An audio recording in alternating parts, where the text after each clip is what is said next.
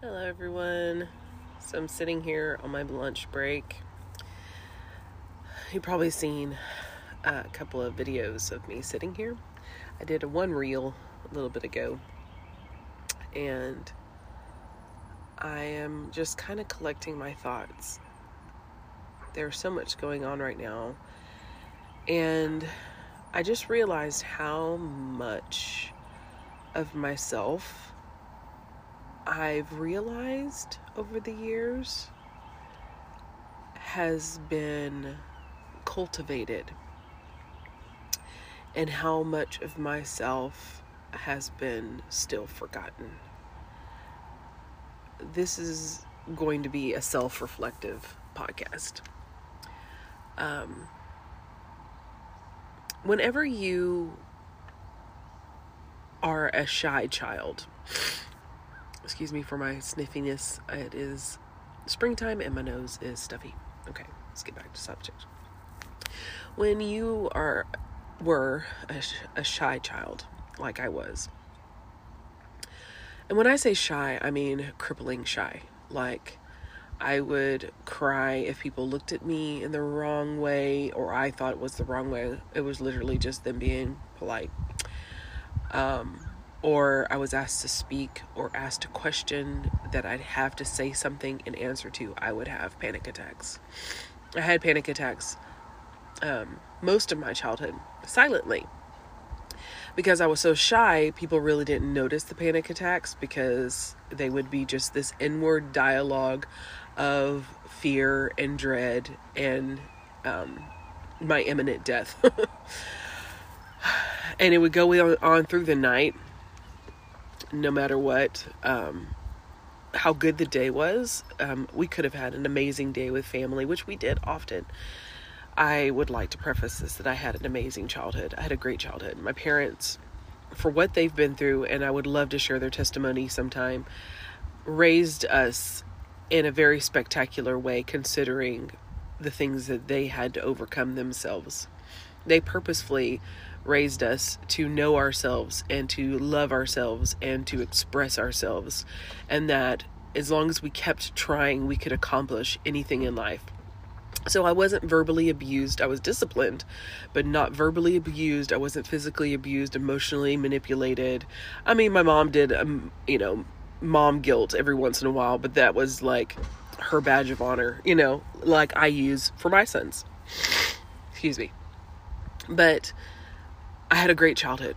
My parents were new Christians, loved Jesus, on fire for God, and raised us such.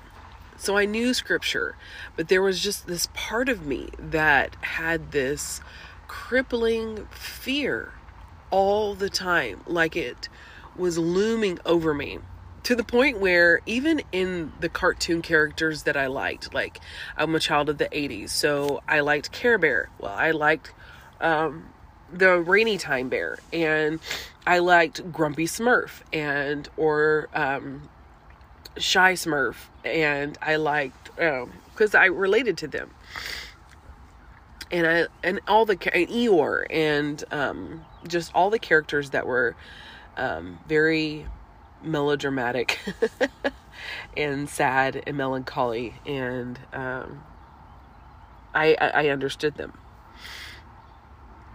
But whenever you grow up like that, as an adult, it's so funny, these behaviors that you learn to do when you're around certain people.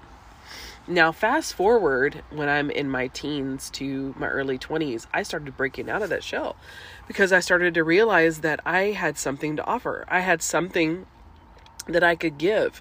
I remember in junior high, I went into the band program, which was the beginning of, I can do this.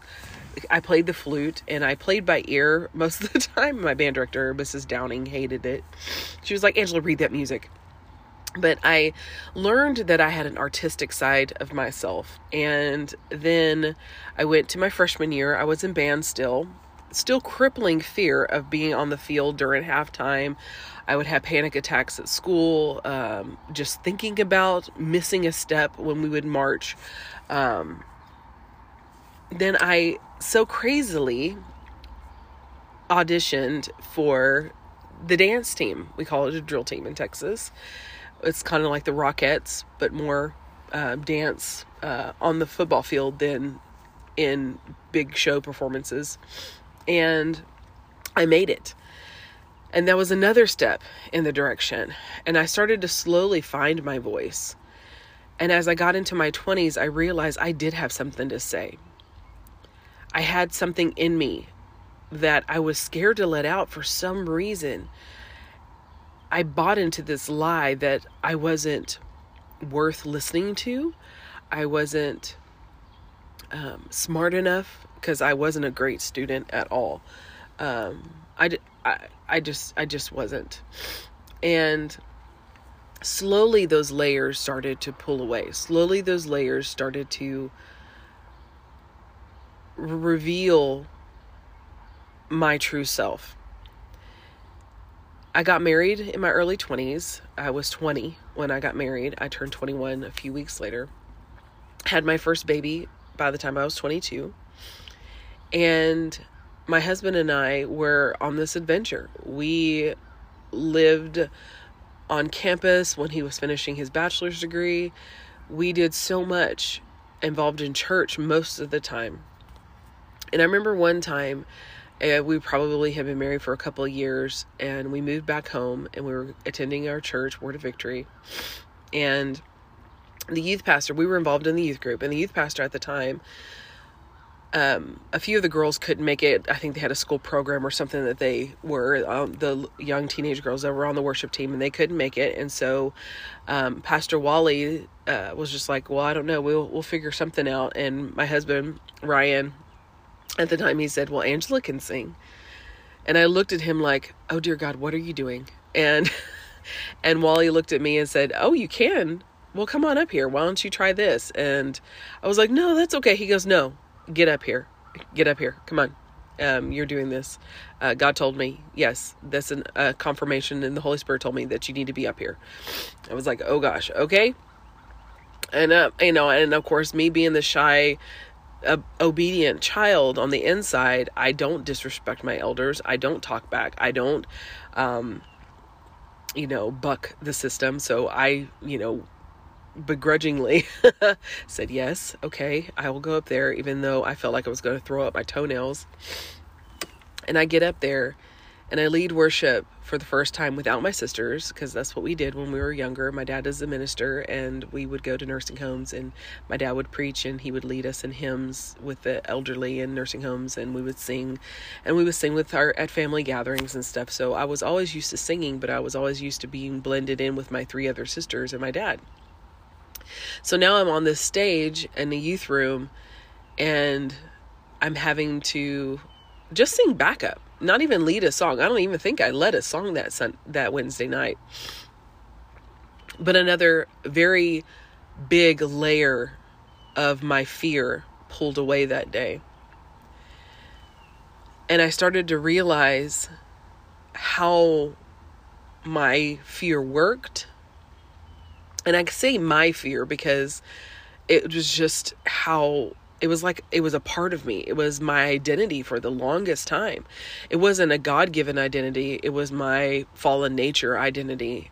And I think so many of us have those fallen nature identities, but because there's so much a part of us, it's hard to let go of it sometimes. It's hard to see past that. It's hard to see past who you were birthed to be instead of seeing who God rebirths you into being. And that's why I believe he stressed so much in being reborn.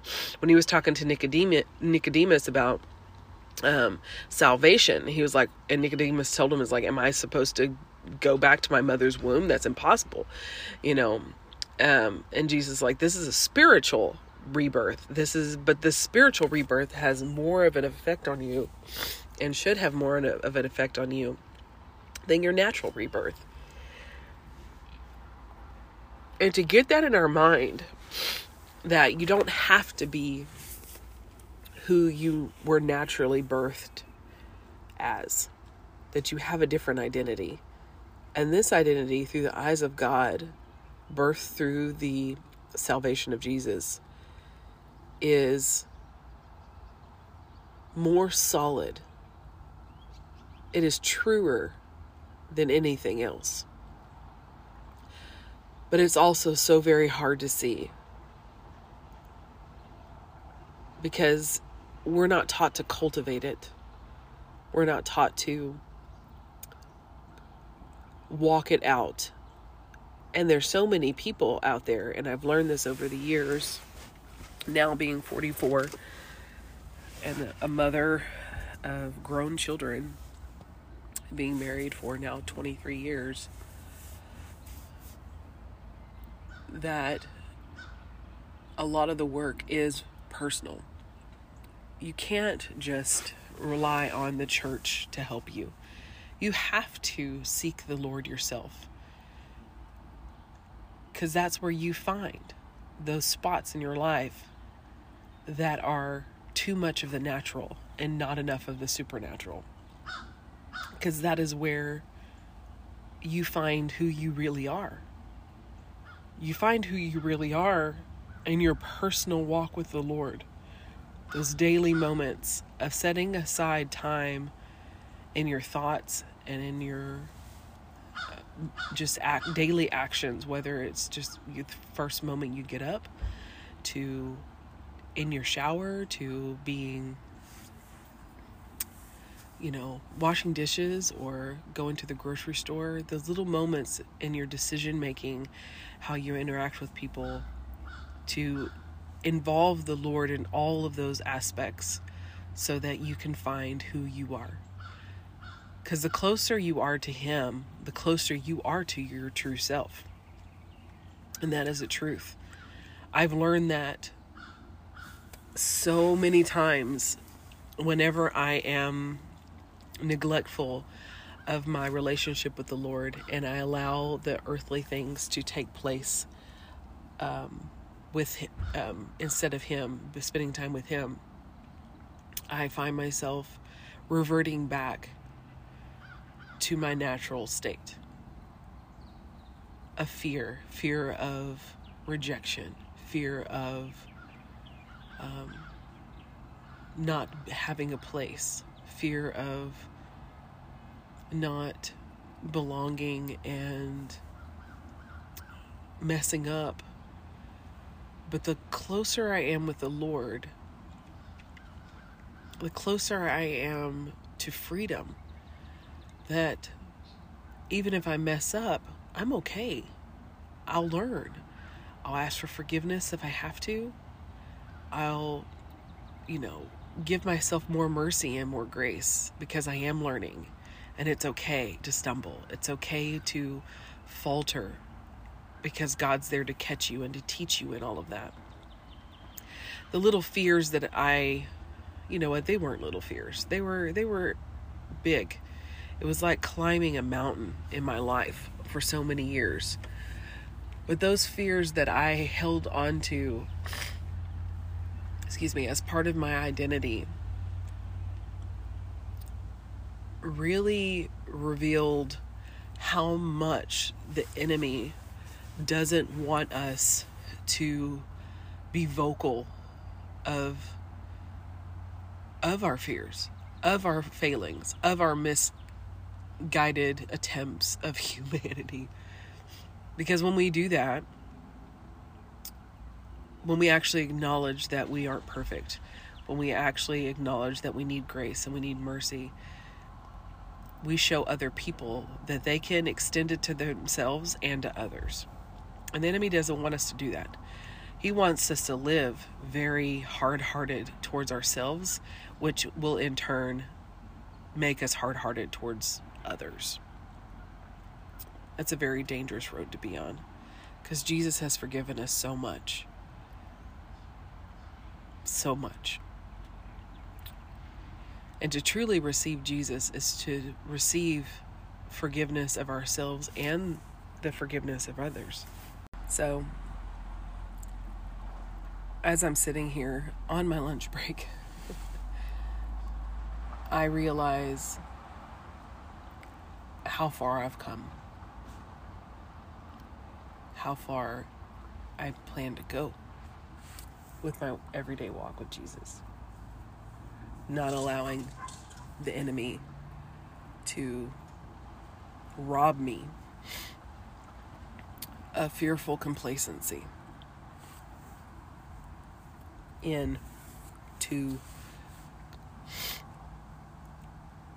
I don't want to live like that anymore. So my prayer is I ask the Lord to reveal those spots when I'm being that person, when I'm reverting back to that natural state,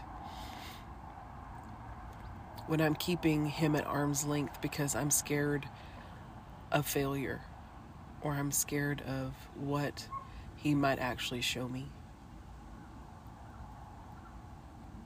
And I welcome the correction. I welcome his mercy and his grace to guide me through the learning process of fully walking in him. I have brought up the scripture, John 17, so many times. I love this scripture. I love these last moments of Christ's walk on earth as a natural man, because his last moments of thoughts were about us. To the moment where he gave up his spirit, he says, Father, forgive them, for they don't know what they're doing. And that's my prayer constantly for myself. Father, forgive me, because I don't know what I'm doing. Help me. Help me to see where I need to correct myself. And help me to be quick to repent, to not hold grudges, to not live in resentment, to take moments for myself to spend time with you, because I know I need it. I know I need to be in your presence. I know I need to be one with you as you and Jesus were one. That's the only way I can stay heightened in my spiritual giftings. It's the only way that I can control my tongue, because I want to choose life. I don't want to choose death. I want to speak life over my marriage. I want to speak life over my children, my grandchildren, my parents, my sisters, all those who have hurt me and have betrayed me. And and even the moments that I've betrayed myself. And I've gone back on my word so many times. And I've lied and I've manipulated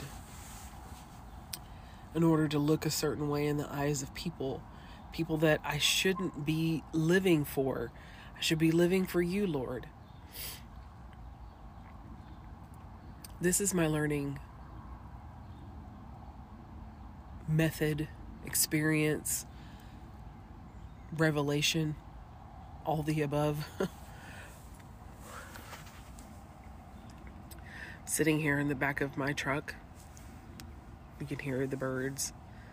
You can feel the breeze. It's a beautiful day. It's gorgeous. Even though the storms have come through.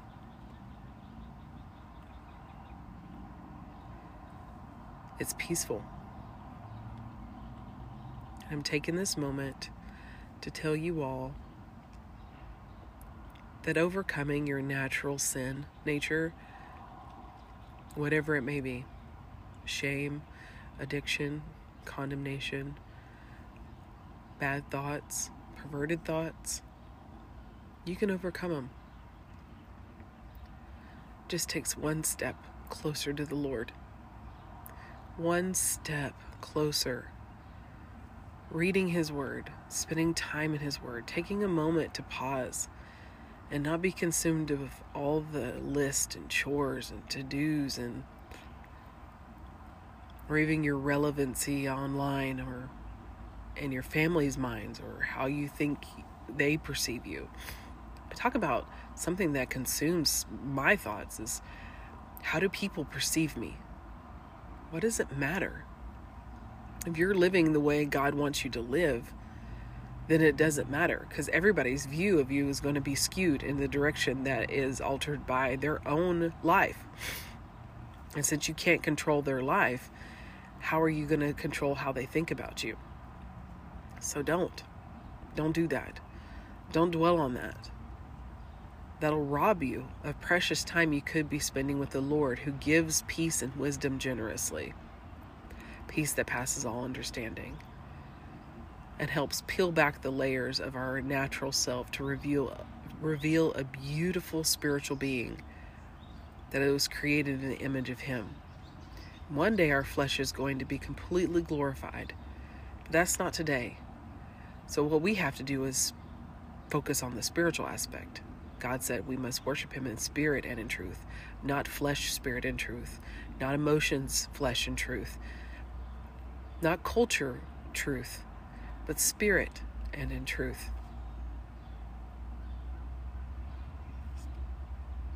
I feel the release at the end of this podcast. So I love you guys. Thank you for joining me on my lunch break. I pray today find you good,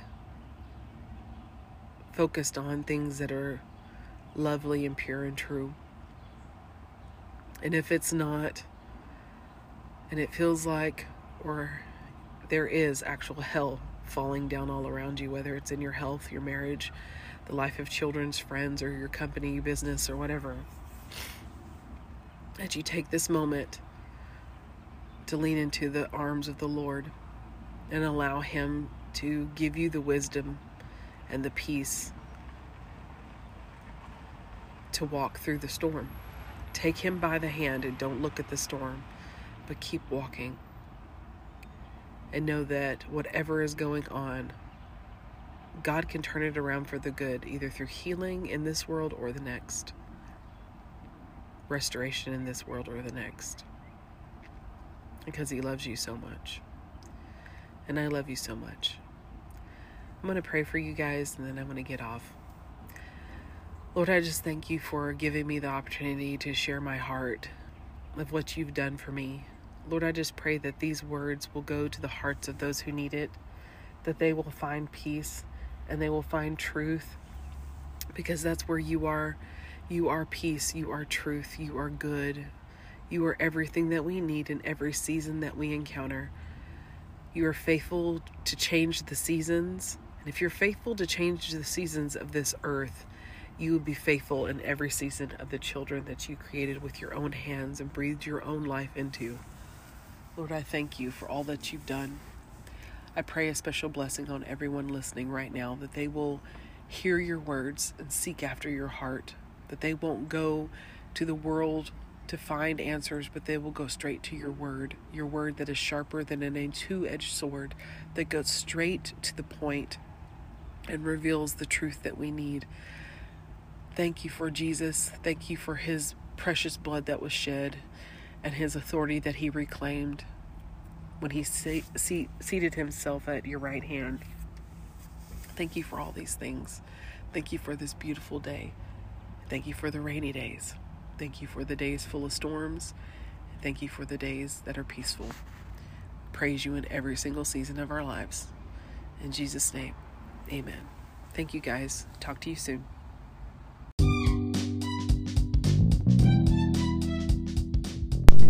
Thank you guys for listening to Giving Hope. Please be sure to follow us on social media, Facebook, Instagram, and Twitter. We'll see y'all next week.